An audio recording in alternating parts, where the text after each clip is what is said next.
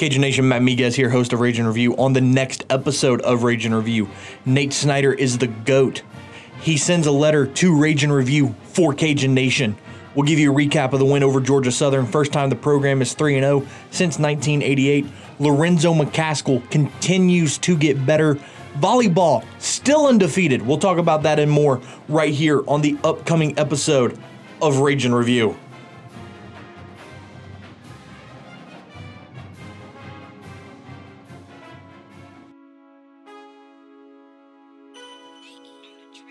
Spreading Cajun across the nation. Pushing the brand across the land. Welcome to Rage and Review. Made by the fans, for the fans.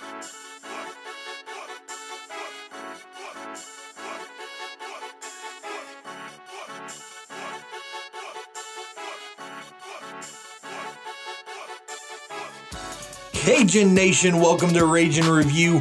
Matt Miguez here. And, God, it's getting a little chilly outside. You know, the weather's horrible today, but apparently that's leading to colder weather. I'm not sure. Football weather. Yeah, football weather for sure. You know, like I said, welcome to Rage and Review. Matt Miguez here, Josh Jagno, Man About Town, across from me. We have a lot to talk about. Obviously, the Cajuns defeated the Georgia Southern Eagles on Saturday, 20-18, on a walk-off 53-yard field goal by Nate Snyder.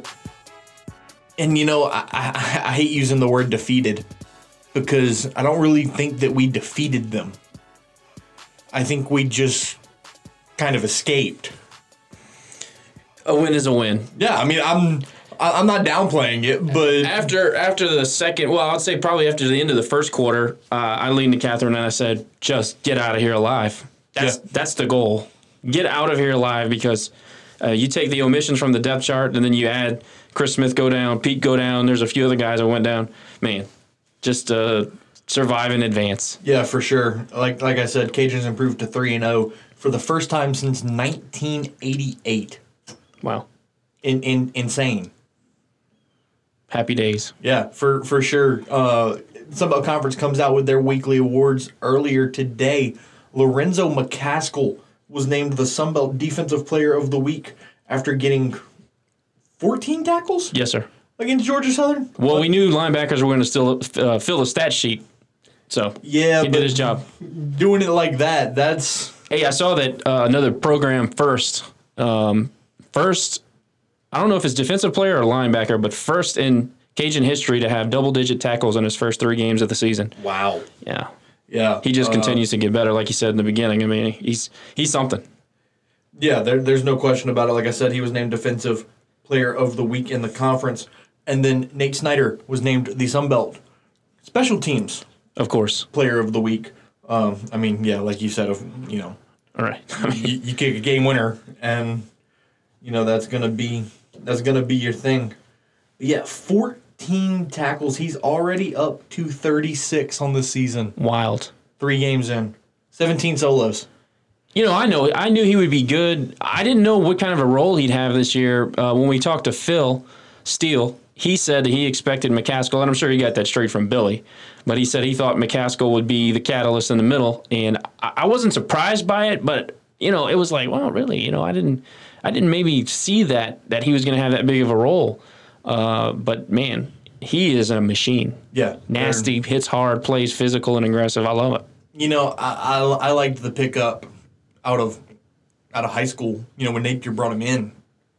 He looked like, I hate high school highlight videos. Yeah. I hate them. But, watching his, you could tell that there was something there. For sure. So I was impressed with the pickup, and, he ran into a little bit of off-field trouble. But, that's obviously in the past. He's clearly moved on from that. Sometimes those type of experiences turn you into a better person, a better player. Oh, yeah. Someone that appreciates where you are. Look, For sure. mean, a lot of us can probably relate to that.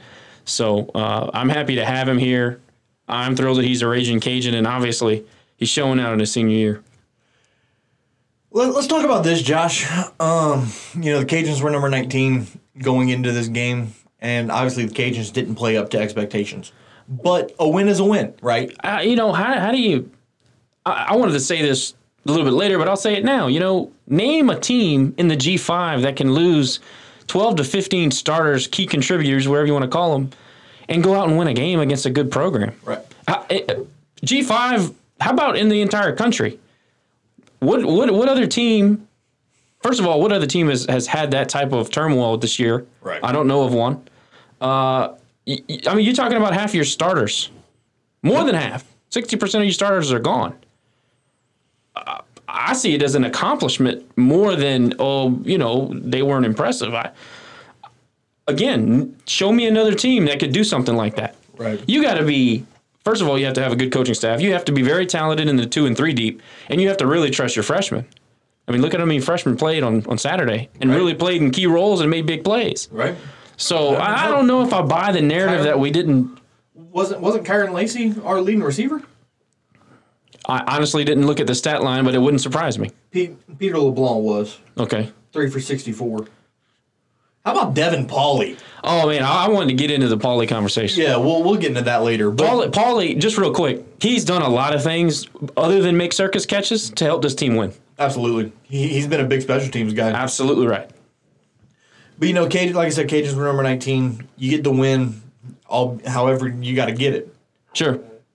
You would think that when the polls came out on Sunday, the Cajuns would either stay where they were, maybe fall 1. Especially in the AP. I didn't see them rising. I didn't. I'm gonna be honest. I didn't see us rising. Although Iowa State went out and beat a good TCU team. They did. Arkansas State beat Kansas State, who just went up and beat OU. Oklahoma. Right. Now we haven't played them yet, but that has to bode well for the Sun Belt and for our strength of schedule going forward. The coaches poll, I don't even want to talk about it because it's such fickle. It's such a scam. It's fickle, and they're including teams that aren't going to play for a month. And then so the AP poll comes out yesterday. Yeah. Again, including teams that aren't going to play for a month. Cajuns are out. First of all, completely out. How do you win a game and fall 6 spots? That would never happen to the made teams. That would never happen to a UCF. They're G5, but they're made. They've been in the public purview for quite a while. Cincinnati wouldn't happen to. Memphis, it wouldn't happen to. If you start talking about blue bloods, of course it would never, ever happen. LSU gave up. Their defense looked putrid. KJ Costello threw for 623 yards. Baton Rouge. SEC record. I hope to God you were listening. Grab a beer and grab 100 more because it's going to be a long-ass year for you boys. They want to blame John Bell Edwards because he didn't let the fans go inside the stadium. Oh, you're kidding me. So they lost their advantage. But they're not talking about the defense giving up 623 yards I guarantee you, in Mike Leach's offense, oh, dude, it's hilarious. A loud crowd wouldn't have given you shit. It doesn't matter. They won the turnover battle, and they had a pick 6 and still lost by 10 at home. Okay? Anyway, so if you watch the game, if they never had a number 6 by their name to start the season, that's not a ranked team. They looked terrible. I watched most of the game. Yeah, they weren't good at all. They looked bad. They were not good. So, when I say that to say these made teams and these made programs, they already have a leg up and an advantage in the polls and in the public domain of perception. It's not fair, but it is the reality. So yeah, it's frustrating and really it's infuriating to go out and beat a good team on the road in what I thought was convincing fashion. And yeah, we struggled against Georgia State, but how many times has even the made programs go in, have a big win the prior week, and then go in and sleepwalk in the next game? Right. It happens all the especially time. against an inferior opponent on the road. Happens all the time. Happens all the time. So we come home, and it's like 12 to 15 players that we rely on are not playing, and we win the game, and we fall 6 spots, 7 spots. Yeah, because Think about that. 26. And some of it's unprecedented because of COVID stuff and people are starting the season late. And I get all that stuff, and it's part of it. But, again, they're not playing right now. We are playing. They should not be in the poll. These teams that haven't played a snap shouldn't be in the poll. Keep talking. I saw a great tweet that I'm going to share. But the end of the point is that it would never happen to an LSU. It would never happen to a Memphis or Cincinnati. We're the new kid on the block, so we've got to earn our keep, and I understand that. But it would never happen. Falling 7 spots after a victory. Stupid. Here it is. Listener of the pod, by the way, Mr. Nick Domang, nice. Former PA announcer for UL Baseball. Yeah, like Nick a lot. There are going to be some amazing top 25 matchups next week. Yeah, it's good. I'm looking forward to number 6 Ohio State versus practice. Yeah. Number 10 Penn State versus practice. And number 14 Oregon versus practice. Also, special congrats to number 19 Wisconsin and number 23 Michigan, entering the polls after impressive wins at practice last week. Like, come on, man. That's good from Nick. Give me a break. Yes. Absolutely ridiculous. Transferring from the gridiron. Before you go on, even then, we have opportunities coming in front of us. Oh, of course. It's officially App State week and a half. I'll say this. When I saw the polls, don't get me wrong, it pissed me off. Sure. But at the same time, you know what I said? Let's go win. Let's make some noise. Let's go win. Let's go keep earning it. And look, some of these teams around us are going to lose. Mm-hmm. Some of these teams are going to show up in October and be rusty and not good. We'll be fine. We're ranked going into the App State game. Coming next week? Right. Could be. Because, like you said, teams are going to lose. Could be. A couple of top 25 teams lose. We just get pushed up. Could be. Only problem is a lot of those guys that moved into the rankings won't play for a month. Right. So they don't have the opportunity to move out. But, yeah, I think that there's a possibility we're ranked. It would be great for the conference, for sure, if we can get us back into the top 25. But, hey, we got to play. Arkansas State's now a very formidable opponent when it comes to strength of schedule. App State's still right in front of you. We'll be fine. UAB, I don't know if you watched the game on Friday. Whew. They absolutely obliterated South Alabama. Potent. So I think Granted. It's Kusa. And not only that, but outside of their offense, I don't think South Alabama is all that great. I think we're going to have our way with our running game because they can't stop the run. Right. But point is that strength of schedule, I think, is going to be okay. Better than we thought. This is probably the toughest schedule the Cajuns have played in a very long time. It certainly could be. It all depends on how the conference dominoes fall. Like, if we continue to go out and get these out-of-conference wins, even against ranked opponents, man, you never know. Yeah, but I'm not worried about falling out of the top 25. I mean, yeah, it sucks, but we're going to have opportunities in front of us. Right, and we're 3-0. Who gives a shit? Right. All right, transferring from the gridiron to the soccer pitch. Shout out to Lance Key and the ladies. Rebounded very nicely yesterday with a 3-0 win over UL Monroe. I don't care what sport it is. Anytime you beat the Monroe, it's always fun to beat Monroe. Yes. It's always fun to beat Monroe. I'm glad for the girls to bounce back. They had a tough week last week, but like I said, we've got a ton of confidence in that team and that program. So I'm not surprised by the bounce back, and they'll be fine. Sticking with college athletics of the female persuasion, volleyball. What do you say? I mean, 9-0. Can't beat them. I don't know.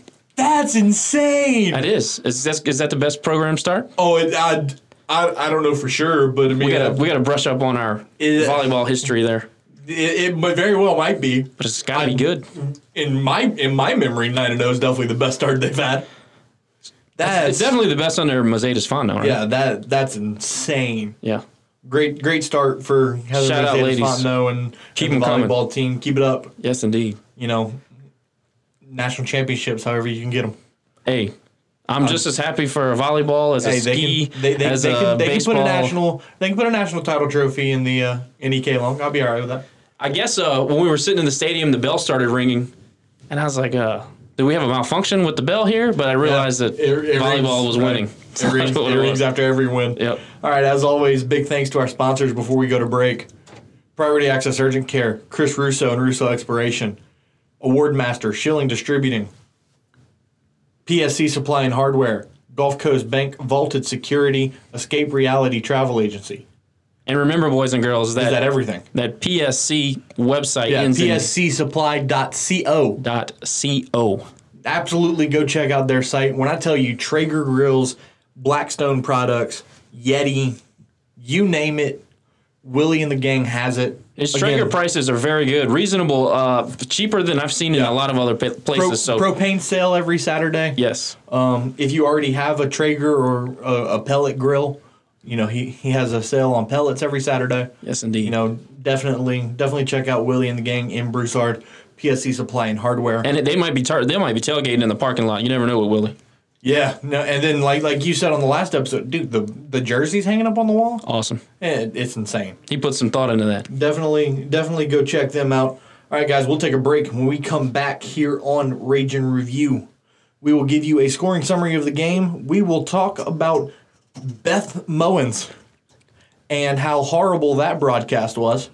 I got some heat on that one. And so much more. We will be right back right here on Rage and Review. Here's one off the cuff. Who's better, LSU, UL? Go Cajuns, baby.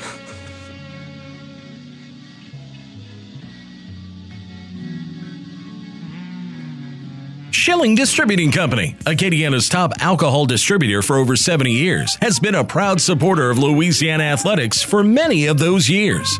Now, they've kindly decided to become the exclusive distributing sponsor of the Rage and Review podcast. This is just another chapter in Schilling Distributing's rich history of giving back to the Lafayette community. Starting as an Anheuser-Busch exclusive distributor, they're now expanded to include local brews for your sipping pleasure. Schilling services over 1,500 local businesses throughout the Acadiana area, employing 160 Ragin' Cajun residents, and they boast over 1,400 years of combined experience. Corporately headquartered right here in Lafayette at 2901 Moss Street, Schilling Distributing encourages Cajun Nation to enjoy their beverages responsibly and reminds you to download the Liquid Finder app today. Priority Access Urgent Care, located in the Wynwood Shopping Center at 2912 Johnston Street in Lafayette, will provide you with a patient-centered experience with a personal touch. With over 35 years of healthcare experience, President-owner Ed Haney will provide you with exceptional and affordable care for minor injuries, illnesses, and occupational health, offering vaccines and physicals, on-site x-rays, EKG, and lab services, as well as testing for flu, strep, and COVID-19. Now accepting all major medical insurance, including Medicaid, Medicare, and VA insurance. Open 7 days a week from 8 a.m. to 8 p.m. Priority Access Urgent Care, 2912 Johnston Street, where patients are our priority. Call 337-446-0555 for more information or online at PriorityAccessUrgentCare.com. Chris Russo of Russo Exploration encourages you to donate to the Ragin' Cajun Athletic Foundation. The RCAF, the official fundraising arm of Louisiana Athletics, supports over 400 student athletes across 16 NCAA sports. You can invest in the RCAF today for as little as $5 a month. Just go to myrcaf.org to get started or call 337-851-RCAF. As always, donations to the RCAF are tax deductible. Your investment today will enrich the lives of every athlete that puts on the vermilion and white. Go Cajuns!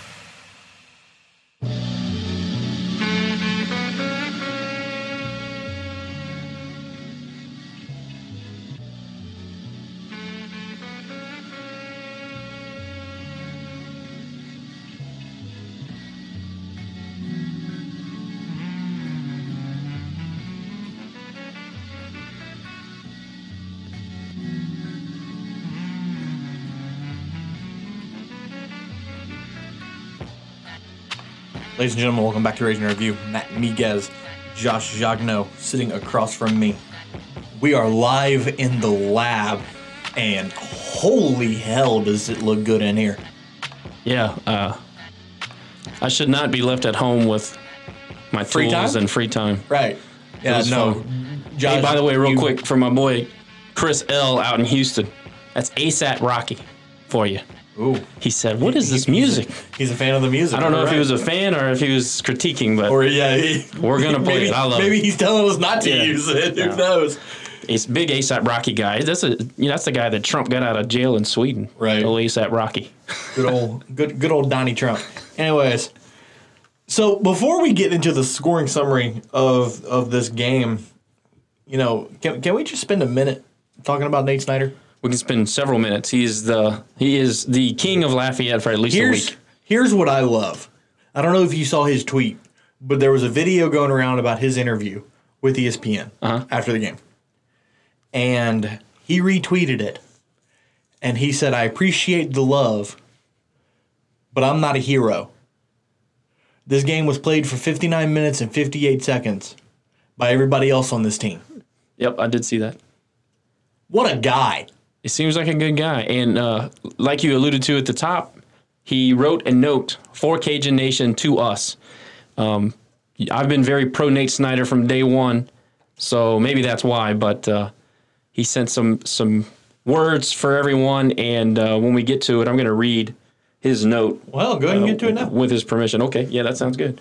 All right, these are Nate's exact words, and I quote, "I couldn't have asked for a cooler first game experience in the Swamp. Cajun fans made it an awesome game day atmosphere. I couldn't believe how loud it got with such a limited capacity. I credit the support of my teammates and coaches for that kick. I never had a thought or doubt. I never had a thought of doubt, and that's a direct reflection of my coaches and teammates picking me up and supporting me. The DJ needs a raise because the music was awesome and put a strut in my step before that kick. I'm thankful for all the positive messages I've gotten over the past couple days. Credit Paul and Cambry on a great snap and hold. O-line was giving me great protection all year. So many unseen variables made that kick possible. Ball wouldn't have went through without everyone around me and the confidence of our coaching staff." End quote. I love that. Hey, man. I love that. You know, you got to have people like that on your club, but he's genuine, man. I mean, if you saw the interview and if you've kind of, I'm a big body language guy, and when he comes off the field after he's gone 1 for 5, the team, nobody turned their back. Everybody was congratulatory. Hey, man, it's all right. We'll get him next time. We'll get him next time. Napier goes in the media and says, we think the world of Nate. We know he'll get it together. You know, that tells me that there's some sincere, dare I say, love for teammates and brotherhood. And that's, at the end of the day, that's why you really play, for the camaraderie and the support of your team, and you go out and you compete with those guys. I'm so happy for Nate because I came in here week in and week out and said, look, I know he's missing kicks, but it's not just Nate. Right. There are other variables that are happening that are not helping the kicker out. And look, that might be the kick. He may never miss again. Sometimes that's all it takes for you to get going as a kicker. You know, before the season, we even said it's a mental game. Same thing happened to Stevie last year. Very similar. He struggled heavily early on. Yeah. That game against Texas Southern, set a school record for most extra points made in a game. But yeah. And then, he hit a couple field goals throughout that game. Yeah. And he was right back on track. Sometimes that's all it takes is just to see it go through the uprights, Like if you're a struggling basketball player, get to the line and see the ball go through the net, Yep. I wasn't just coming in here and saying those things because... Yeah, I mean, you got to... I don't just say things. I meant what I said. I thought that he was fine. I thought that... And look, we were yet to see what's going to happen for the rest of the season, but I still saw plenty there that I thought that there was something there. Right. That was a sincere thought of mine. Yeah. And I'm just so happy for him. And I know his parents were super happy. If you talk to Jay told me all about that. But, dude, Nate's a great guy, and I'm glad the kick went in. I mean, obviously we won. It's huge. What a huge moment. You brought up the basketball thing. Shooters, if you're in a slump, you got to shoot your way out of it. Sure. Kickers are in a slump, they got to kick their way out of it. Sure. I mean, that's the name of the game. But, I remember saying, at halftime of that game, I was talking to somebody about the kicking struggles and everything, and I was like, look, I get you got to kick your way out of it. But if it comes to a point where it's going to cost us ball games, that's where it's got to be revisited. Sure. I think that's fair. In Nate's case, he literally had to kick his way out of it because Kenny was out. Right. Kenny's been out. Yeah, there was nobody else. We have a grad transfer. A scout team kicker, maybe. And a walk-on, yeah. And I mean, these guys have never taken a snap collegiately whatsoever. Right. So, man, not only is that great for Nate, it's great for us. He plays well. It helps us, obviously. He's on the team. But, having the confidence to give him a shot, I can tell you one thing. The pass that Levi threw right before we had 10 seconds left, they went to the end zone. And that would have left Nate with a 53-yard kick. I don't think Napier calls a play that has any option to go deep if they didn't think that Nate could hit a 53-yard field goal. Right. So that tells me even more about the confidence that they still had in Nate. The game plan was they were going with Nate. And then if some crazy reason the pass gets caught, well then, whatever. Or a PI or something. Right. But I agree that it gives me a little more insight to what Billy was thinking there. They never throw that pass if they don't think Nate can nail the kick. And he did, and that's great. And, again, man, what a huge moment for him. And I'm so happy that he got to experience that. And, hey, big-time moment for Nate. Yeah, no, for sure. Let's get into the scoring summary now. Kind of like most of our games this year, first quarter was pretty scoreless. Actually, not pretty scoreless. It was scoreless. 7 seconds into the second quarter, however, scoring began for the Eagles. Oklahoma State transfer J.D. King punches it in from 2 yards out to make it 7-0 in favor of the Eagles. Second week in a row, we have a bell cow back just absolutely hit us over and over. I will say this, before the end of that, I think it was the first drive of the first quarter, first drive of the game, going down to about the 4-yard line, and the defense comes up big. Stand, yeah. That was such a gigantic play in that football game. Absolutely. And they ate up like 7 minutes of clock, and they were going to punch it in again on another fourth down after they converted one before that. Yeah, defense would have been demoralized, would have been down 7. And who was it? Oh, it was Podeskla. It was Cam Podeskla. That guy just makes huge plays. Say what you want about his coverage ability or whatever. I think it's fine, but that SOB gets in the backfield and makes things happen. 0 is a number. Agent 0. 0 is a number. That's right. 5 minutes later, Trey Regis, we've been saying it for weeks, feed the damn man the ball. Oh, my gosh. 10-yard touchdown run to tie the game at 7. And that is actually how we would go into halftime, 7-7. We had the chance late in the quarter to move the ball down the field. At this point of the game, I wasn't watching. I was listening to Jay on the radio. And from what I can tell, Levi threw it into double coverage. Well, dude, look, I don't even understand why you throw that pass. I know you have a ton of confidence in Peter, and I do too. But there's some plays, you got to know better. You're a senior quarterback. Right. What are you doing? He had top help over the top, and the guy had his eyes on him. My biggest complaint with Levi on Saturday was that he just stared everybody down. I don't know if you credit Georgia Southern to having good coverage or what, but to me, again, senior quarterback, we got to be better than that. We got to manipulate a safety or two. I mean, every throw, man, there were other opportunities for Georgia State to pick him off. Yeah, for sure. And we left a whole lot of routes that were uncovered, wide open. I want to kill Levi. We have actually on the rundown, we have a segment to get to it, so I'll leave it for that. But we had a lot of opportunities in that first half we did not cash in on. Yeah, for sure. And a missed field goal as well. 7-7 at halftime. Third quarter, both teams get a field goal, make it 10-10 going into the fourth. Early in the fourth, Levi Lewis throws a beautiful ball. Yes. To Earl Rogers Jr. Gets his first catch as a Cajun and his first touchdown as a Cajun. Mr. Rogers' neighborhood. Now, I tweeted that out, and he made a great play on the ball, but Levi put it where it needed to be because it had to be away from the defender. Errol slides under it. A really good catch, really good field awareness, and Errol was in really good spots. For a freshman to understand field awareness like that, I was very impressed with him. And like you said, Levi put it where it needed to be. Yeah, he had a good day for sure. And then, the play that a lot of people were talking about, Shai Wertz hits his tight end right out of the backfield, and for some reason, the Cajuns defense just couldn't bring the man down. Yeah. And right as he gets to about the 2-yard line, I don't remember who was closing in on him, and he reaches the ball out to cross the pylon, ends up losing it, fumbles it out of the back of the end zone, touchback Cajuns football. A gift. Yeah. It was a gift. But we made a play. If you go back and look at the replay, we did make a play on the guy's arm. I'll tell this story real quick. My nephew's godfather, one of my brother's best friends, lives in Atlanta. He's a Georgia Southern grad. So, he'd been texting us all week, talking about the game, blah, blah, blah. And so when that play happened, I sent a text that said, "Ball game. Better luck next time."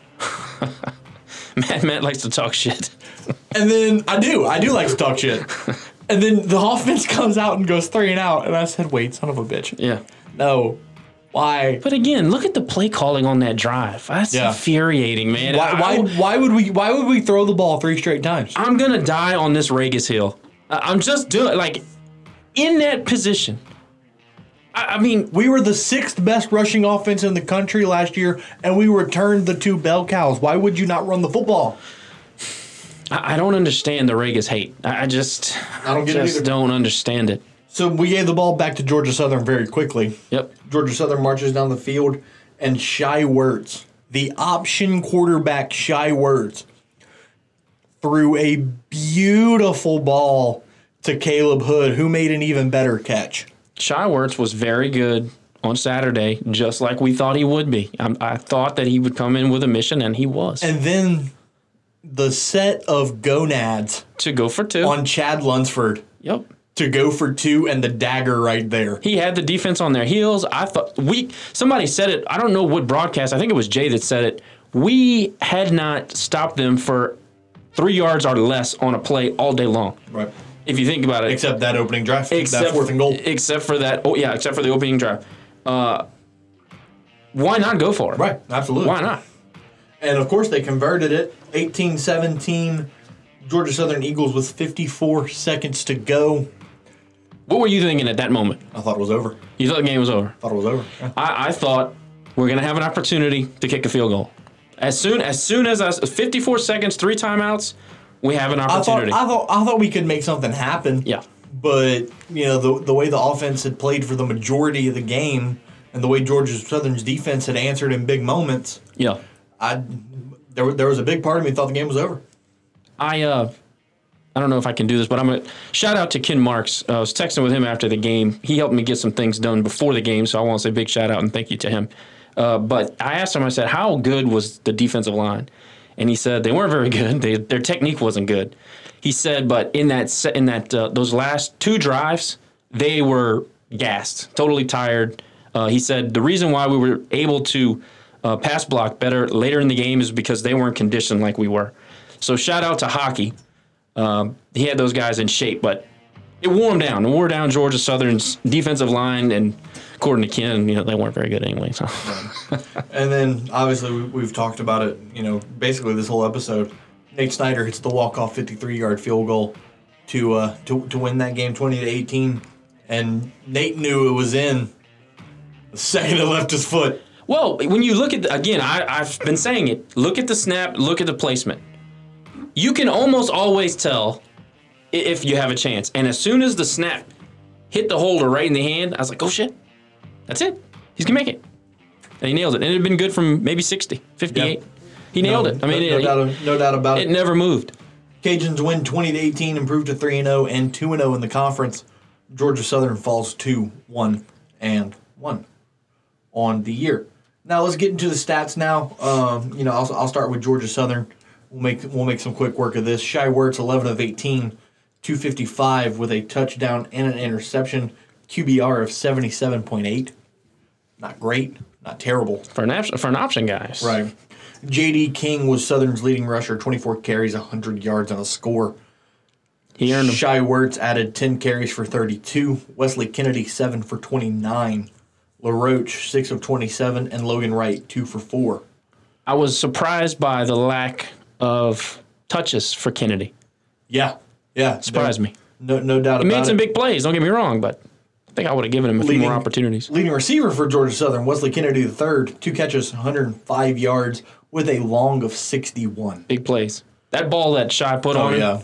Yeah, our safety was totally beat there. Johnson, 1 catch for 59. Caleb Hood, 3 for 44 and a score.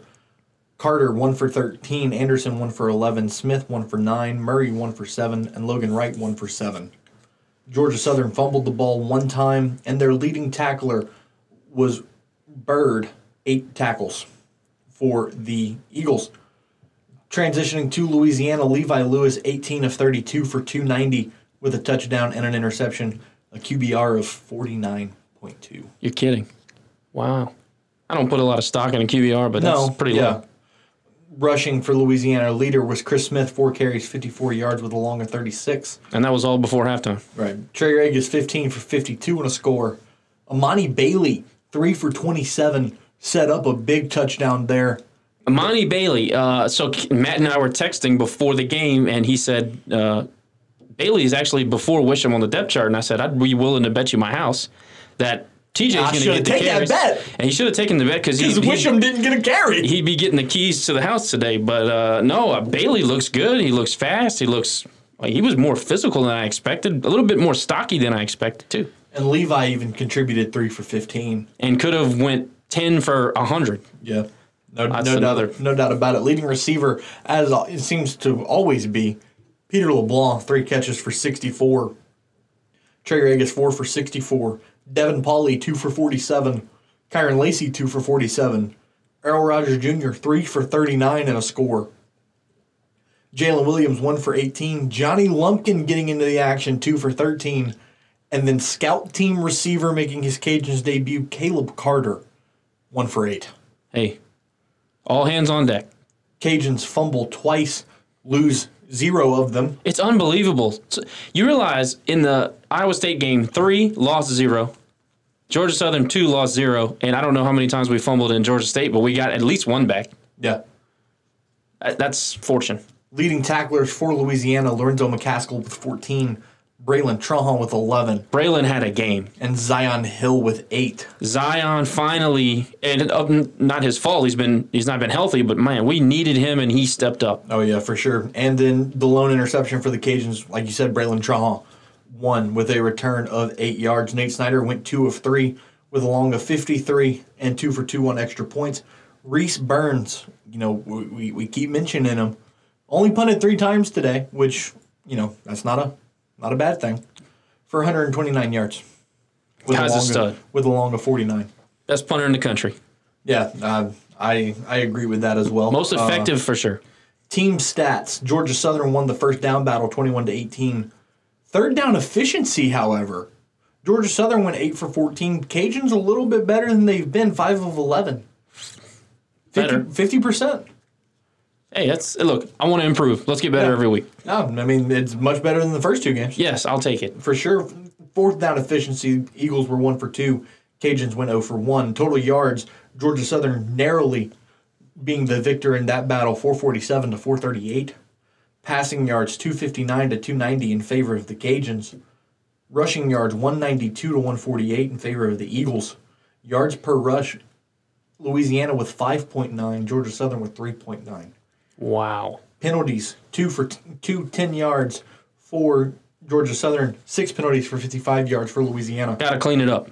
Got to clean that up. Louisiana wins the turnover margin again. Yeah. Something they have been seeming to do. Yes.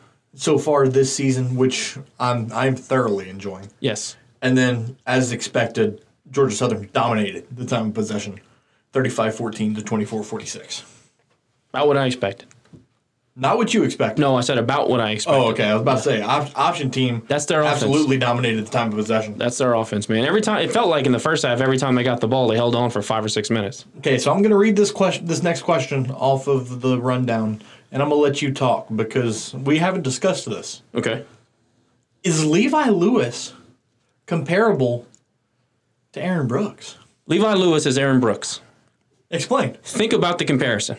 Okay. Okay, well, so first of all, keep in mind, I was like 7 when Aaron Brooks left. Fair enough. So I do remember, but at the same time, I really kind of don't. I'll make my case, but I will say this: Levi's on the rundown because he's the topic of conversation every week.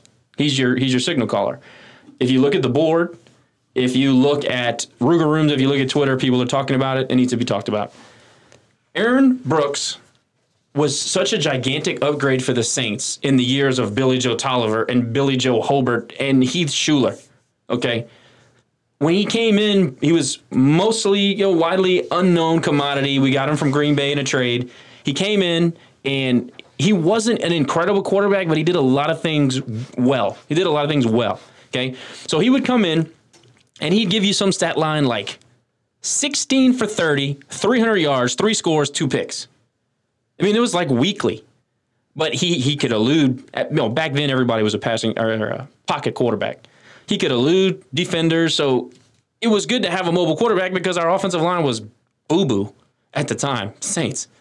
But anyway, he would fill the stat sheet, but while you were watching the game, you're terrified because he has these famous pictures of it. He has the ball and he fumbles it backwards on a pass and he laughs about it. And people are like, dude, what are you doing? Like, how does that even happen? But every time you'd look at the stat sheet after the game, he'd have 5 carries for 50 yards, a rushing touchdown, 1 fumble, but none lost. He'd go out and throw for 1,000,000 yards, but his passer efficiency would be down. Completion percentage, like 57%, I just see a lot of that in Levi where you can look at the game and you can look at the result. You can be surprised by the stat line, And at the end of the day, you can't really argue one way or the other and have a huge advantage in the point you're trying to make. He is as how do I put this? He is just as big a part of your win as he would have been if you would have lost. In other words, you can blame the loss on a lot of the things that he's done, but you can also credit him for the win for a lot of the things that he's done. If that makes any sense. Right. That was a lot of what Aaron Brooks would do for you as a Saints fan. I just remember watching that, and it just made me think of it. And we've gotten to the point with our Twitter that people have really been responding and reacting with us. So if you guys out there hear that comparison and have any type of yes, no, maybe so reaction, well, let's talk about it on Twitter. Hit us up because I'll do this. I think it's interesting. I'll one up it. I'll put a poll up on the Twitter page as soon as we finish recording. Speaking of polls, do the peanut butter and jelly poll, because the psychopaths out there that do jelly on one and peanut butter on the other, I mean, we got to fix that. That's what kind of world? I thought this was America. How about this? Don't ruin it with jelly. Oh my gosh. Well, I do honey also. Peanut butter only. But anyway, I don't want to get off topic. Levi Lewis is Aaron Brooks. Yes, no, maybe so. I want to hear from what you guys have to say. But it shocked me. It didn't shock me. It surprised me when I looked at the stat line and it was 290 yards, another 1-in-1 game. You watch the tape and it's a misread, a refusal to pull the trigger, and you can't crush the guy because look at the last drive. He went out there and made things happen when they absolutely needed to happen. It's that Drew Brees last night. Well, I ain't going there. Anyways, moving on. We were talking about Aaron Brooks, and I remember, like I said, I remember vaguely his playing career. Yeah. And so I was like, well, what the hell is that guy doing now? Supposedly, he has had a lengthy career in real estate. Oh, Aaron Brooks? Real estate and property development. No kidding. Post playing career over there in Virginia. I have to look him up. And also, interesting fact, you might know this since you kind of remember his playing career more. I'm sure they talked about it. He's second cousins with Michael Vick. That's true. That's true. Aaron Brooks won the first ever playoff game in Saints history. Did you know that? That is true. That's true. That is true. Against the... Was it the Falcons? St. Louis Rams. Oh, was it the Rams? Yep. Beats me. Little Saints history there. Beats me. Anyways, moving on, one thing that we need to get into, we've kind of already talked about the top 25 polls. The Cajuns are still not utilizing the tight end position. No, we did a little rant about Pierce Meagle, and I didn't see Pierce Meagle at all yesterday. Only in motion. Only in motion. Only in blocking situation. So maybe as a decoy. Maybe old Matt was on to something there when I said that he was running lazy routes, because Billy... Maybe Billy's listening. I know Billy's listening. Shout out to Coach. I know he listens to the pod. But, maybe old Matt was on to something when I saw that the routes were getting a little lazy there. I like Pierce Meagle. I said that. I liked him before the season, still like him. He's capable. I think he can do a lot of what Nick Ralston gave you last year, but... I mean, at the end of the day, dude, you can't round off routes, and you can't... I got to see some effort. I didn't see the effort there. So I agree with you. I don't understand. I think that there's a load of talent at the tight end position. There is. Johnny Lumpkin, Hunter Bergeron.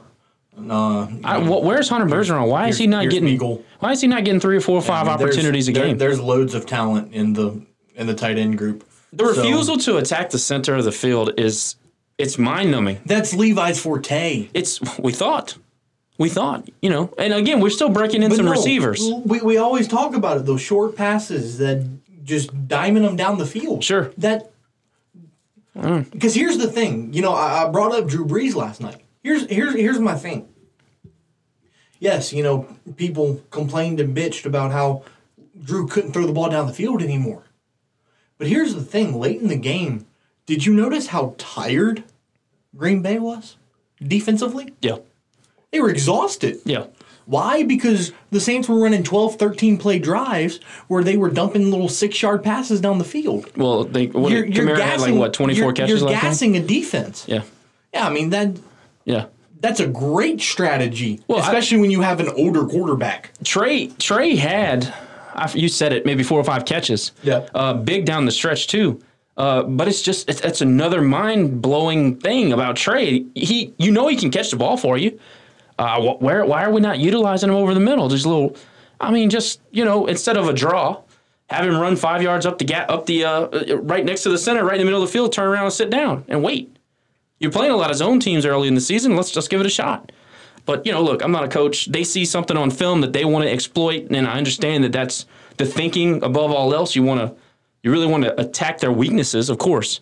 At the same time, from a fan standpoint, I see what's productive, and I don't understand why we get away from it so easily. But, you would think that the tight end would be a bigger part of this offense, and Hunter Bergeron can play. He's proven that to you. I think Pierce Mingo could help you, but for whatever reason, we're seeing a lot less of him these days. And then also, Johnny Lumpkin had a couple of catches. The catches that he had were difficult ones because the ball was behind him twice. Right. So I don't know if we're giving these guys opportunities to go out and get open, or if the play just doesn't develop their way. I don't know. Yep. Like I said, it blows my mind too as to why the tight end group isn't utilized more.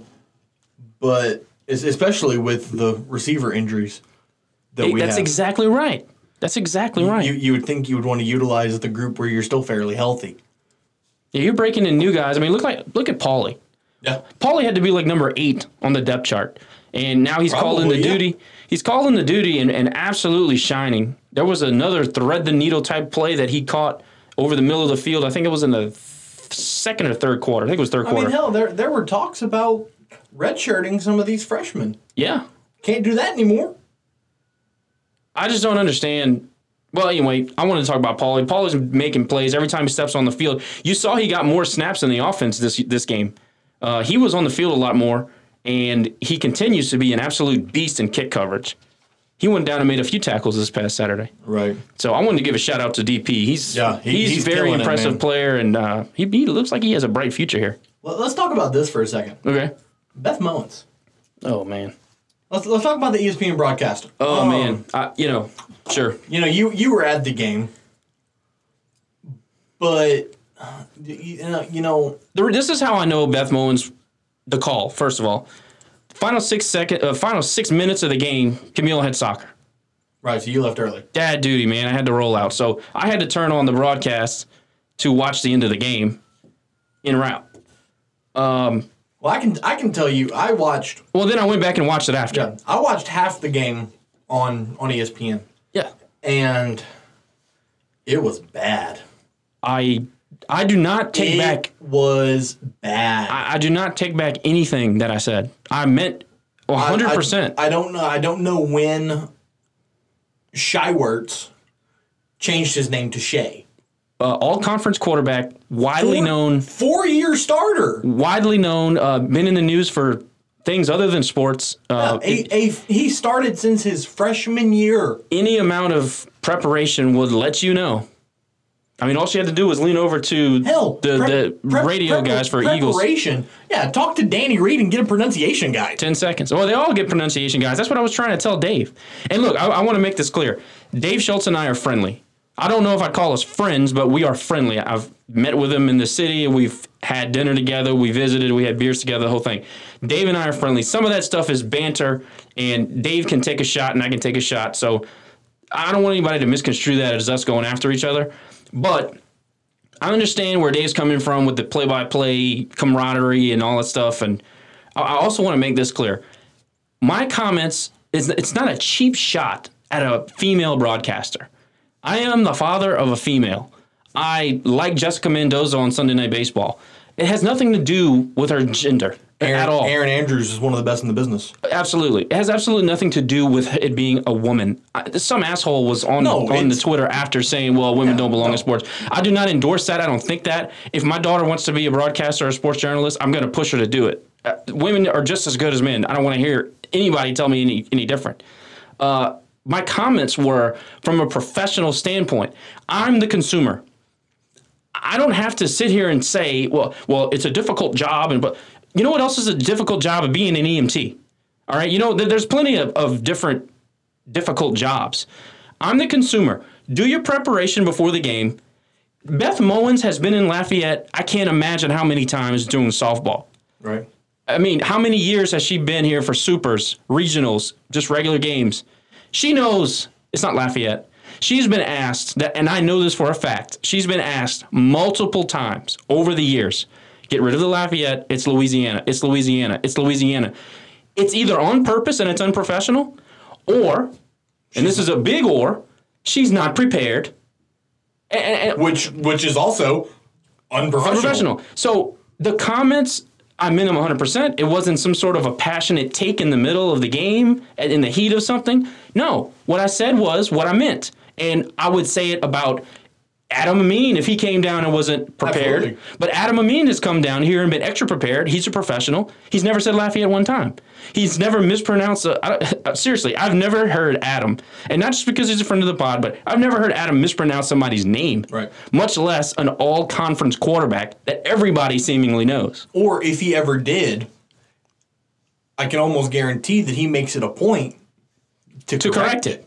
So we're years and years and years into Beth Mowins coming to Lafayette, and she can't figure out that it's not Lafayette. And here, and I agree with you because I've heard numerous of her softball broadcasts. Sure. And there was also a short stint where she did Monday Night Football. Really? I didn't even know that. There was a short period a couple years ago. There was like 3 straight games. She was the play-by-play person for Monday Night Football. Wow. So obviously they think highly of her. And she was great. Yeah, they think highly of her. So it's not a cut because she's a female. It's not a cut because I think she has a bias it's a cut against because us. she wasn't prepared. She wasn't prepared. She showed up and she called the game. I don't care what anybody tells me. I watched enough of that broadcast to hear things. She made numerous mistakes. It wasn't just Shy. It wasn't just Lafayette. There was more stuff. I'm not going to sit here and destroy her. I'm just explaining why I made the comments I made. And, going back and forth with Dave, I know people read that, so I wanted to be clear on what I was saying. I'm the consumer. You need to do your job to be prepared, as prepared as you can to call our game.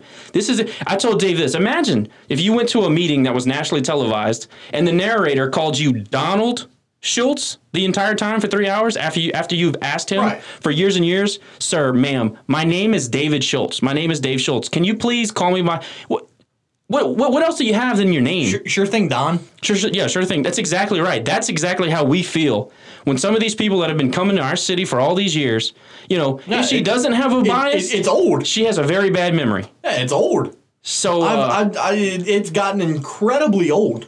So. And look, I'll give her credit. She did have a nice call at the end of that game, the red redemption for Louisiana. That was nice. And she is good at her job. I'm not saying she's not good. I'm saying there's been multiple broadcasts with her and the Lafayette BS and there's some mistakes there. And I'm going to say it. I'm not scared. We've gotten to a point in this country where people, it doesn't matter what the truth is. You can't say it. And people get upset. Well, I'm going to say what needs to be said. It's Twitter. Who cares? One thing I want to talk about before we go on into the next topic, is not related to the broadcast at all, but we were talking earlier about that Cam Pedesco stop on 4th and goal early in the first quarter. Yeah. Interesting fact for you. I learned from a good buddy of mine, Brian Stone. He's the Underdog Dynasty writer for Georgia Southern. Under offensive coordinator Bob DeBess, who is in his 3rd season at Georgia Southern, the Eagles are 0-28 on opening drive touchdowns. They have never scored an opening drive touchdown under Bob DeBess. That is a wild stat. Never done it. Some good digging there, Brian Stone. Wow. 0-28. Wow.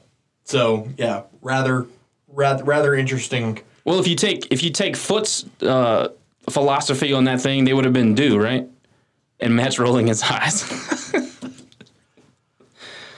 Anyways, moving on. You like we said, you were at the game for a while. I had prior obligations. How was the crowd and the game day atmosphere at Cajun Field with such a limited capacity? Man, I'll tell you, it was good. It was very good. I will say it was very good. Really? I think so. I've never, maybe one other time years ago, but I don't believe I've ever sat in GA. Well, I can tell you this from a broadcast standpoint, both TV and radio. Yeah, the crowd showed up well. Oh, it was loud for 6,000-7,000 people. You could definitely hear them. But I will say this: I'm just considering this my first time in GA in its current form. Right. The sound, which has been an issue for what feels like 20 years, was excellent. It wasn't too high. It wasn't too pitchy. It wasn't too, your treble wasn't too high and your bass was too low, or the opposite. It sounded good and full in the entire stadium. That could have something with the dynamics sitting on that part, that south end zone. Could be that. The staff did an excellent job keeping people separated and doing it in a polite way. I saw a couple of different marshalers, whatever the hell you want to call them. So how'd the food ushers. How'd the food situation work? We don't do a ton at the concessions, but in the south end zone, those concessions were not slow. Everybody was polite. Everything was clean, prepackaged food, so it was a little bit easier to deal with. We did get hot dogs for the kids. No issues whatsoever.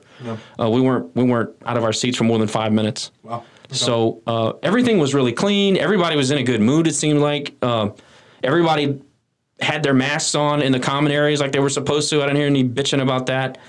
Overall, this is a big thing. The timeouts and breaks segment on the Jumbotron, the things that they would just kind of fill time with, excellent stuff. Way better than in the past with the stupid, Sonic car race and where's the Sonic chip and all this bullshit. Really? It was good. They honored certain, in 2005 we had a Co-Sunbelt Championship. They honored that team. That was one thing. They showed, there was a clip about the Sun Belt going first in week 1. Cajuns go beat Iowa State. Oh, wow. Arkansas State beat Kansas State Coastal. They did a big segment on that. That's awesome. Somebody put a lot of thought into those little clips, and I appreciated it because it held my attention. The Pride of Acadiana got their own intro this year on the Jumbotron. Really good. Also, Pride of Acadiana was excellent. Sounded really good. The Pride got like a hype video? Yeah, dude. Really? And it was really good. It was really good. It felt more... Hey, I'm a big advocate for the Pride. Sure, same. I don't want to say it felt more big time because obviously you're dealing with so many different variables right now and people are spread out. So, of course, it feels a little bit different, but it felt really professional. It felt really well done. You know what I mean? Right. In the past, you kind of felt high schoolish. I didn't have that feeling. And maybe it's because you got a 19 next to your name for 3 weeks. I don't know what it is. Maybe that's part of the perception. But I was texting with a member of the administration asking me about my game day experience, and I basically told him everything I'm telling you now. And here's another thing. If you guys want to interact with us on Twitter or on Facebook, whatever, send us any type of game day experience, good, bad, whatever you have, and I'll relay that to the administration because they are very, very cognizant of what's going on inside the stadium. Game day experience is at the top of their mind. They want to treat Cajun fans well. I told him we could play football in a cornfield and I'd be happy. I don't care about game day atmosphere. I care about what's on the field, but like 90% of people, it's a big deal. Right. So guys out there, Raging Reviewers, if you guys have anything to say about game day experience, send it to us, and I'll make sure the administration gets it. You see, I care largely about the on-field product as well, but at the same time, I like the pageantry. Oh, no, absolutely. I like the atmosphere. I like the... Part of the reason why the game day experience is not the top of my list is because I've been going to Cajun Field since I was a kid. Right. There has not been. Because I've never had it. Especially for TV games, where those TV timeouts can be like 4 or 5 minutes long. And they were. Like...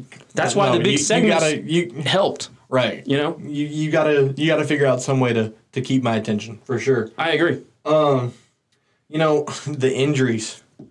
We talked about them. They're there's a bunch of them. Omissions from the depth chart is what I'm calling it. COVID patients, I've been told, is probably not the right way to go, but we have so many people that are down. On Saturday we had, like I said, dude, half your starters are gone. Your biggest contributors outside of Levi are gone. Offensively. Yeah. Defensively, you're too deep on the linebacking crew. I mean, you're playing true freshmen. Well, redshirt freshman, Tyler. That's why I keep saying we went out and won a game with people that barely play college football. So let's get into that more on the other side of the break. But that absolutely. I just looked at the time. We've been going for 42 minutes on this one. Yeah. Let's take a break. When we come back, catch our breath. We'll talk about the depth chart omissions. We will talk about effort plays. We'll talk about how good Agent Zero Cam Pedesclo is. Stud. And then we'll give you a Sunbelt roundup from the week before right here on Raging Review. Yep.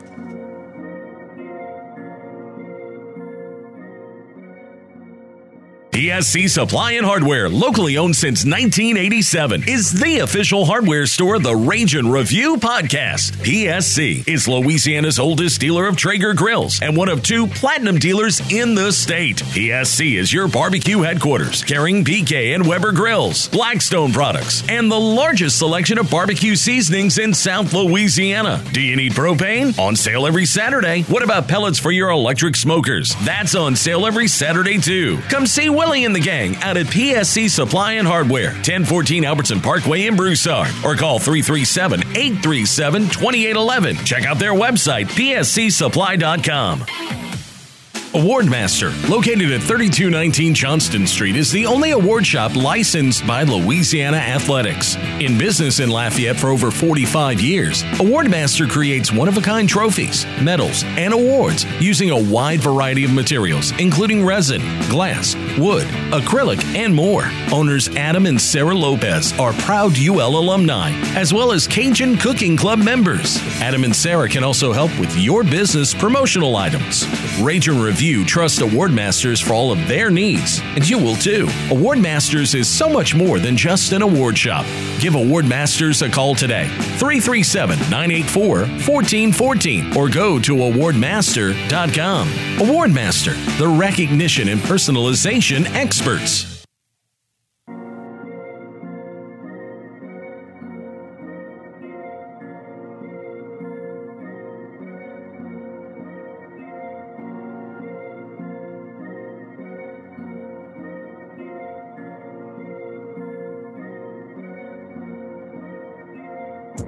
Welcome back to Ragin' Review. Matt Miguez here. Josh Jogno, Man About Town, sits across from me.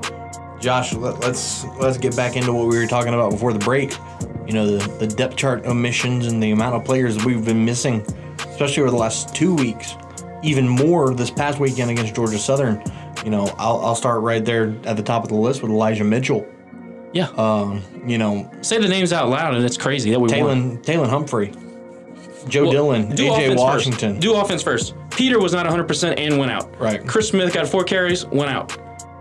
Right tackle, Max Mitchell. We played 2 freshmen there. Never played. Never played. First of all, we already know about the cluster injuries at the wide receiver position. And like I said, Elijah Mitchell, Talon Humphrey, AJ Washington, Joe Dillon. Oh, yeah, on defense. Manak didn't play. Hey, Humphrey. Moncrief. I mean, it's unbelievable. Cam Solomon. Yeah. AJ. I can keep going. Our backup quarterback, Ave. Yeah. Our backup kicker, Kenny. I mean, you can go up and down the list. Yeah, for sure. In all 3 phases. It's incredible that we even were in the game. Right. And, you know, it's largely believed, of course, we will never know for sure due to HIPAA. It's largely believed that many of these are COVID-related. Yeah, whether Joe Dillon, I didn't even mention whether it be contact tracing or a positive test. Sonny Hazard. However, with the CDC's new guidelines that came out, I think, last week, they released a new set of guidelines. The Sun Belt has changed theirs. If it's contact tracing, it's a 5-day quarantine. Yeah, it's all arbitrary. That's why everybody's aggravated with it. If it's a positive test, it's 10-day quarantine. Mm-hmm. Well, if that's the case, then we'll have guys back for on the current track, the only guy that I feel will not be dressed for App State is Chauncey Manak. Reason being, because he's here's the thing: he might be cleared if it is COVID related. Mm-hmm. He might be cleared of the quarantine. I don't think physically he's going to be ready to play. I think that's going to be. Is he going to be physically ready to play football? Yeah. Oh, I can't answer that question, but that's the thing with. I know we need Chauncey Manak. I know we kind of talked about this yesterday, and I'm telling you that Chauncey Manak has to play to beat App. He can come off the end and play a true jack for you. So you're telling me that if Chauncey Manak does not suit up, we don't beat App State? I think that our opportunity to win the game goes down dramatically without Chauncey Manak. I think that Chauncey Manak not playing against App State in the regular season game the year prior, not when they came here, so 2 years prior, I think we could have won that game with Chauncey Manak. They beat us on the edge all afternoon. I don't remember that game. That was at the Rock 2 years ago. Yeah, That was the game where Levi threw the ball to Elijah Mitchell to score the first offensive touchdown of the game. And we were still in it. Who I think maybe was Jacques that dropped the touchdown, the interception right in his lap. There were opportunities in that game. Anyway, I talked to Chauncey when I was on the field right before the game, and he was like, it was up in the air if he was going to be able to play. And when he came out, he was running, kind of gingerly, and I looked at him, I said, you good to go, big fella? And he shook his head no. And I forget who it was. One of the coaches from the defensive coaching staff was behind him. Oh, no, it was Tiger. Tiger was behind him, and he shook his head like this, and he looked down, and I did I kind of raised my shoulders, and he smiled and raised his shoulders, and we knew it was a big loss. Like, dude, Chauncey's so much better than people even think. He doesn't necessarily come off the paper at you, but kind of like Eric Garror. Eric just locks down one side of the field. Did you ever realize that? Yeah. Nobody throws it over there. Right. That's how Chauncey is. When he's in the game, if he's not in the backfield, nobody's testing him on the edge. He does a great job of leverage. He does a great job of keeping that edge set, and he can get after the quarterback. So that's a big loss. I would say him and Joe Dillon are the two biggest. Well, hell, Taylor Humphreys got to play. Yeah. But I don't think that there was an injury issue there. Well, I somewhat disagree with you. Don't get me wrong. I feel Chauncey Minac's a huge loss. Yeah. Is it a loss that's detrimental to the team? I don't think so. I don't think any loss is detrimental to the team at this point. The reason why I think he's important is because of his role within the scheme. I think he's the best. For sure. I think he's our absolute best option at his position and what he can do and his versatility within the scheme that Tony wants to run. Right. And that's why I say he's almost irreplaceable. Almost. I think we're going to throw guys out there that can play. I think if you get a healthy Chris Moncrief, I think you can plug Moncrief into that spot with Gardner and McCaskill roaming the middle behind him, Joe Dillon on the other side. You got Humphrey and Zion Hill in the middle.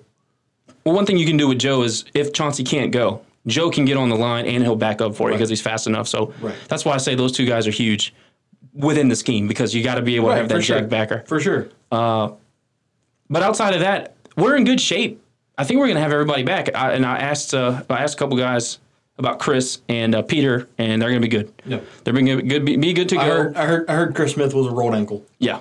They were just being precautionary. Right. We should be healthy as we were in week one. And then I think Peter was more of the same. I think the MRI was just a precautionary. Well, man, he wasn't 100% going into the game. He wasn't right. So I think we might have been a little bit more cautious with those guys, but from a COVID standpoint, you have to be. Oh, for sure. This is a long season. It's a long season. But from a COVID standpoint, if those quarantine numbers are correct, then we should be fine because we have 11 days from Saturday. Correct. And if anybody tested prior to Saturday, as of today, we're 9 days away from the game. Oh well, then if those quarantine numbers are good, we're fine. Yeah, we'll be ready to go. Yeah, for sure. Let's talk about the defensive players that had to step into roles and really played well for the Cajuns. Right off the top, Jaquan Nelson. He had to, and he did. Stepped in place of Taylor Humphrey. 5 tackles. Yep. Right there, that nose guard position. More than that, he did a good job disrupting the middle. Yeah. Now, they were able to get away with some stuff in the middle, but, I mean, that's to be expected. Georgia Southern's good at what they do. Tyler Guidry's another one. Tyler Guidry was good. He was good. And I would say the same for Makai. I would say the same for Jaron when he got in. Yep. I'm trying to think of anybody else in that backfield, but no, man, we have young guys that are going to be very good for us. Just Mason Narcisse also. Big Mason. Yeah, I was happy to see him on the field. He looks good. He looks big. Yeah, he's a big boy. Big and athletic. Yeah, and I mean. And look, that experience is irreplaceable. For sure. To have those snaps under your belt in a game where you win, you get some confidence. I was just about to say, the one thing I love about what Billy Napier does here is he's not afraid to play freshmen. Yes. Well, it's because he knows later it's going to pay dividends. Right. And also that just shows how confident he is in the kids that he recruits. Absolutely. And in the process. Because those guys come in and overnight, like over a single summer, they're men. I mean, they're getting fed, they're training, they're getting football 101 day in, day out. Right. Like, we have a machine going over here. Yep. No, there's no question about it. I mean, I've heard Napier call it Alabama 2.0. I'm totally fine with that. I don't think It's a gold standard for our sport. I don't think that's far fetched. Yeah, some babies, some pups played on offense too. Yeah, You know, like you said, Carter. Who's there was somebody else? Oh, Errol Rogers that we talked about, Right. and Monty Bailey. I mean, these guys are babies. Yep. You know, 18 years old. Rubio, another kid. I mean, 18, 19 years old, playing big minutes for a win. We won the game. Yeah, for sure. I can't say that enough. We plug new people. Imagine Ricky Bustle saying, "Listen, we have 15 contributors out. We're going to play guys that we recruited last year." Or Braylon Edwards was a walk-on. Wouldn't have happened. Braylon Edwards. Braylon Trahan was a walk-on when he got here from Acadiana. He had, arguably had the best defensive game yesterday or Saturday. Outside of McCaskill, who was an absolute beast. Right. At the same time, is the scheme kind of ran its way to Trahan had him 11 tackles on a pick. and a pick. And he did a lot of things other than tackle. I mean, he's off to a hell of a year. Yes, he strung those option plays out to the boundary line, and I mean he did it regularly. So, look, again, you can't overstate the importance of being prepared as a freshman to play, and then your coaching staff having the confidence to put you in there, Right. and then go win the game. Right. And we fall out of the top 25. It just makes it shows you how much they look at the game. It shows you how much they actually pay attention to what transpired. They just look at the outcome. Oh, it was Georgia Southern. Oh, it was Georgia State. You know, it's just it's laziness and ignorance, and I can't stand it. Yeah, no, I'm absolutely with you. Effort plays. Obviously, the Cajuns lost the effort battle in the first half. To be expected, I think. Yeah. You know? Yeah, Georgia Southern plays a physical brand of football. And especially when you're missing as many guys as we were. That's absolutely right. Yeah. But I don't think we need to spend too much time discussing that. Well, I will say this. I thought the freshman wide receivers blocked well downfield. Yeah, absolutely. And I think that this Saturday was the best that I've seen Kyron Lacey block. I was ready to see him kind of grow a little bit in that block and roll. I thought he did a good job. Billy calls them his wide blockers. Yeah. You know, so I was kind of paying attention to that. Peter always does pretty well in run blocking, and he has since he started getting a bigger role on the team. I was very happy about that. I just wanted to shout that out because I noticed it and I wanted to say something about it. Agent 0. Camponesco, baby. I think he sets the tone on defense. What a stud. Cam, and McCaskill and Farad, obviously. And here's the scary thing, and we talked about this on the reaction pod. You know, I keep bringing up that eligibility waiver that the NCAA is throwing around. Yes. He's a redshirt sophomore. Yeah. Imagine that. Could you imagine if he's back as a redshirt sophomore next year, and we have him for 3 more seasons? Get this. I mean, it's theoretically possible that we get our whole team back and Billy comes back. I mean, I think Billy is coming back regardless. Could be. But that's I'm going to tell you why. And I blame it on the pandemic. Because that's exactly what I'm saying. Well, because what's going to end up happening is no matter how poorly teams play or whatever, schools aren't going to be able to make staff changes. You're not going to be able to afford to fire guys. You're going to lose too much money this year. Every coach's agent is going to be in the AD's office saying, "Look, man, my guy was under an impossible situation. How are you going to fire him?" Yeah, no. I don't think any coaches are getting fired this year. I think that a lot of people are going to stay if put. there's going to be very few.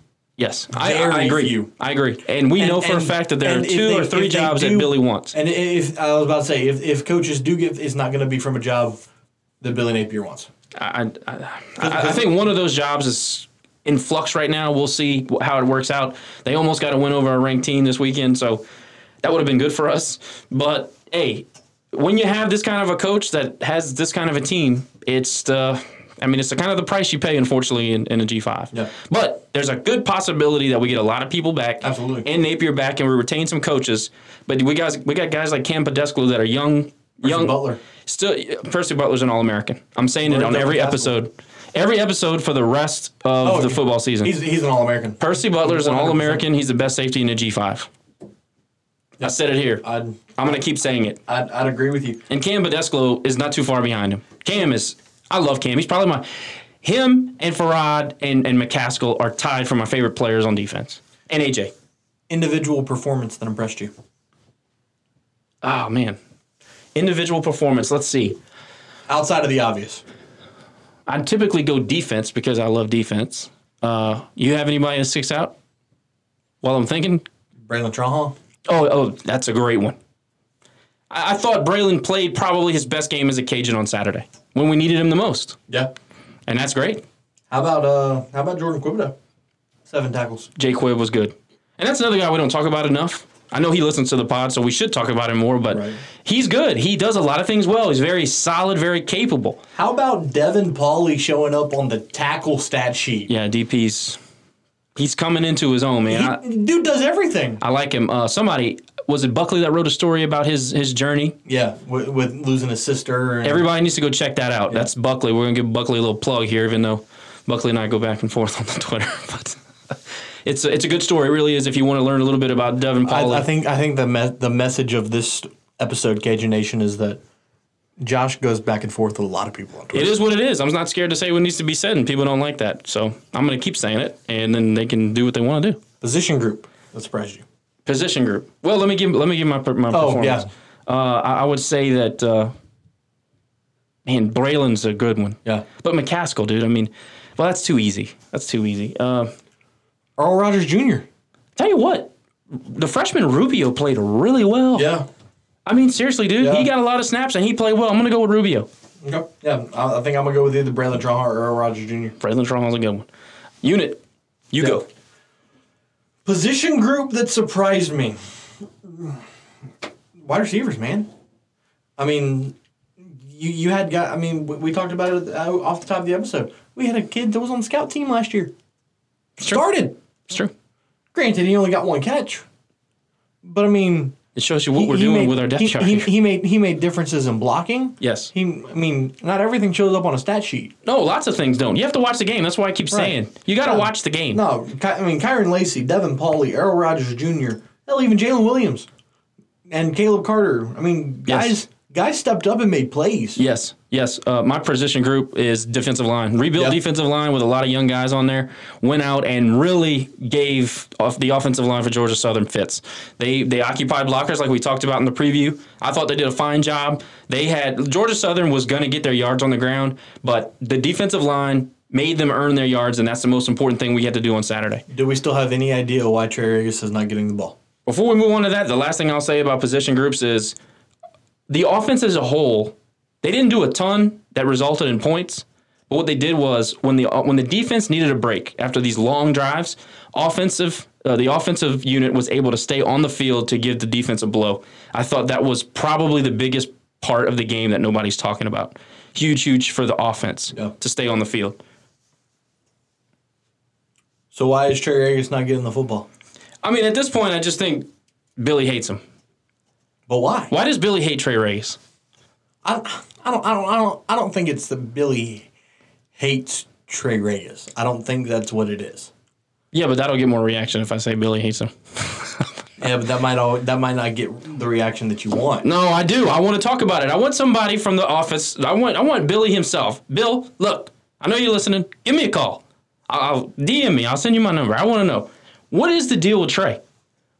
It's not necessarily the amount of touches in this last game, because obviously he had to get a bigger role with everybody down. But it's when we decide not to go. Is it because we don't want to run on running downs and we don't want to pass on passing downs? Is that kind of goes back to getting cute and trying to outsmart people, that we talk about? Right. Well, what gives? 3rd and 3. Second and... See, here's a perfect example. You give it to Trey, first on first down, he falls forward for 4 yards. You 2nd and 6, we throw some deep fade that doesn't work. Why not stay on schedule there and get 2 more yards so you're in a 3rd manageable? Yep. I'm not going to say, look, you're playing against another team that's got scholarship players, I understand that. But too many times we waste a 3rd and manageable because we're trying to outsmart people on a running down. I don't understand it. Trey produced. He does. He caught the ball out of the backfield. He got you yards, fall forward like he always does. And every time he does, me, I'm hollering and screaming on Twitter, Trey Regis. Trey Regis. What do you think? I mean, I'm with you. I don't get it. It's a mystery at this point. Yeah, I mean, the guy constantly produces. I mean, you are never going to stop Trey Regis on first contact. How many times was he caught in the backfield by 2 and 3 guys? It's not going to happen. He fights his way back to the line of scrimmage and falls forward for 2. It's not going to happen. You're not going to stop him on first contact. Ever. You never will. And this is another thing. In the first half, he really was starting to get a rhythm there where he was kind of breaking things down and finding his lanes and stuff. And then we just stopped giving it to him. Right. Like, just literally, they just put him on the side, put him on the shelf. Yep. Why? It makes no sense. I'm with you. It's to the point where I don't even really know what to say anymore. I'm going to keep talking about it until we figure it out or until Billy calls me. You heard it right here, Coach Napier. Get somebody on the phone. I got some ice cold beer for you. Come into the studio and talk to us. Get somebody on the phone. All right, Cajun Nation, before we get out of here, let's do a Sun Belt recap from this past week. And, the Texas State giveaway? Oh, God. Did you watch any of that game? No. But I did hear about what happened. Spavital just gave it away, and it looks McBride had some questionable decision making down the stretch, but yeah, that's an experience. Texas State, you gotta bring that home for the belt, dude. It's BC.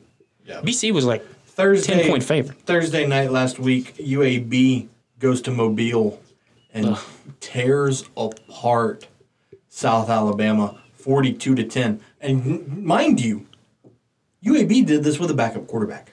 Brand new, out of the package. Yeah. Backup quarterback. That's right. So, yeah. They have some scary skill players. Yeah, that's concerning. I'm good with them beating South Al because they're on our schedule. Cajuns go to Birmingham in a little over 3 weeks for that game. Saturday, as we've been discussing, Louisiana walks off Georgia Southern 20-18.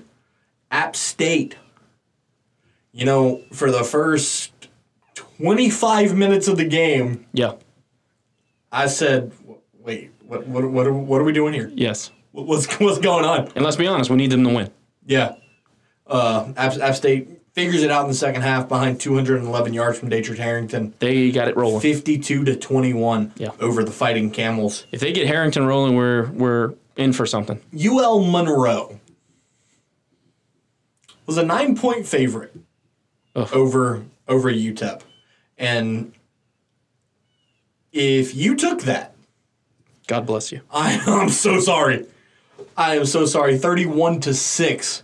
The Miners dismantle. UTEP has been bad forever, man. Were they ever good? I don't think so. Yeah, let's be totally honest. Were they ever good? But Monroe, what are you doing? Their claim to fame is having probably the oddest stadium in football. And a weird mascot. Well, yeah, a coal miner. Yeah. But either way, you can't go up there and get embarrassed. The Sun Bowl is just a weird stadium. It is weird. And yeah, it was in Monroe. Oh. It was in Monroe. And then today we find out that Slaughter is good. He's done for the year. Schroeder had wrist surgery this morning. They literally have nobody left. They maybe need to fold the tent for the season. I don't know. Yeah. Maybe they need to opt out of the 2020 season. ULM, that's going to be it's going to come across the headline. Like you previously mentioned, Boston College escapes the Bobcats 24-21. Total debacle for Texas State there. And I blame the head coach, squarely on the head coach. No. You want to talk about a debacle? Let's go to Provo, Utah. Man, BYU looks legit. I've watched them play every time this year. They 48-7. It was ugly. Over Troy. You could tell just in the first few drives they were moving people around like it was nothing. And yeah, that game. BYU looks really good. Troy had 19 rushing yards. Oh my gosh. That was the lowest rushing output that the Trojans have put together since 2013 when they went to Oxford and played against Ole Miss and had negative 13 yards rushing. I'm just telling you, BYU, there's sometimes you turn a game on and you just go, I'm not wasting my time because they were bigger, stronger, faster. BYU, I'm telling you, I think BYU is like a top 10 team this year. They look good. And Troy, I was more surprised by the lack of offense and through the air. Yeah. I mean, I know middle's not very good, but they lit middle their ass on fire. Right. So. And then the Tulsa-Arkansas State game postponed due to COVID issues. Unfortunate because that would have been a good win for Arkansas State. Great game. And then Georgia State and Charlotte also postponed. But hold on. Then yesterday, the news breaks that Georgia State postponed their game due to positive COVID test that turned out to not be positives. The best thing about that was Georgia Southern. They had a Georgia Southern fan on Twitter say the person who read the COVID results were probably the same person that counts their attendance. Oh, no. Oh, no. That was awesome. Shout out to Daryl Lynn. That was great. Oh, no. That's so wrong.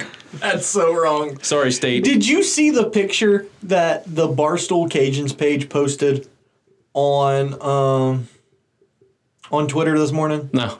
I actually posted it on the Barstool on the Barstool page. It was there was a shot from the UL Georgia Southern game Georgia Southern, and for some reason the first down marker was slanted. Incredibly lopsided. I did see it now that you say it, yeah. Incredibly lopsided. I thought it was funny, whether you agree or not, or anybody else agrees.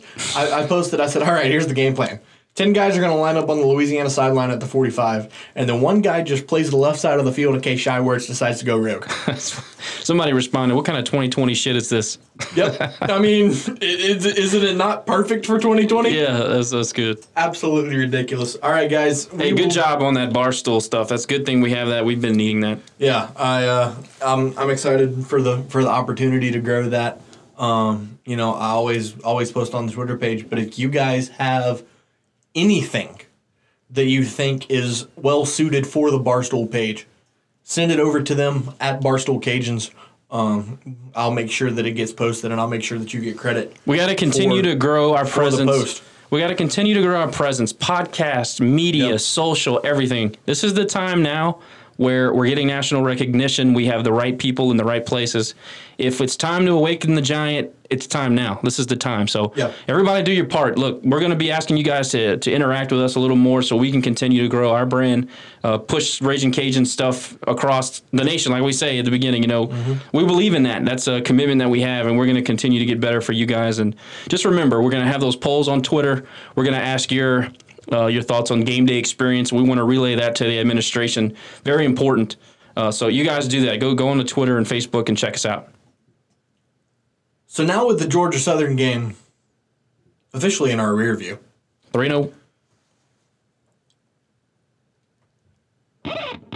It's App State Hate Week. Bring it on, bitches. It's App State Hate Week.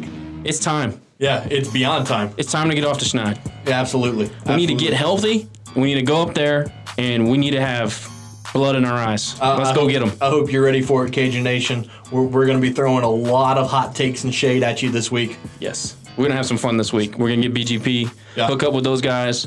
We've ended up making friends with a lot of those guys from App State, so it'll be fun and friendly, but it's going to get brutal for a while. Yeah, for sure. Cajun Nation, stay tuned for that one coming at you later in the week.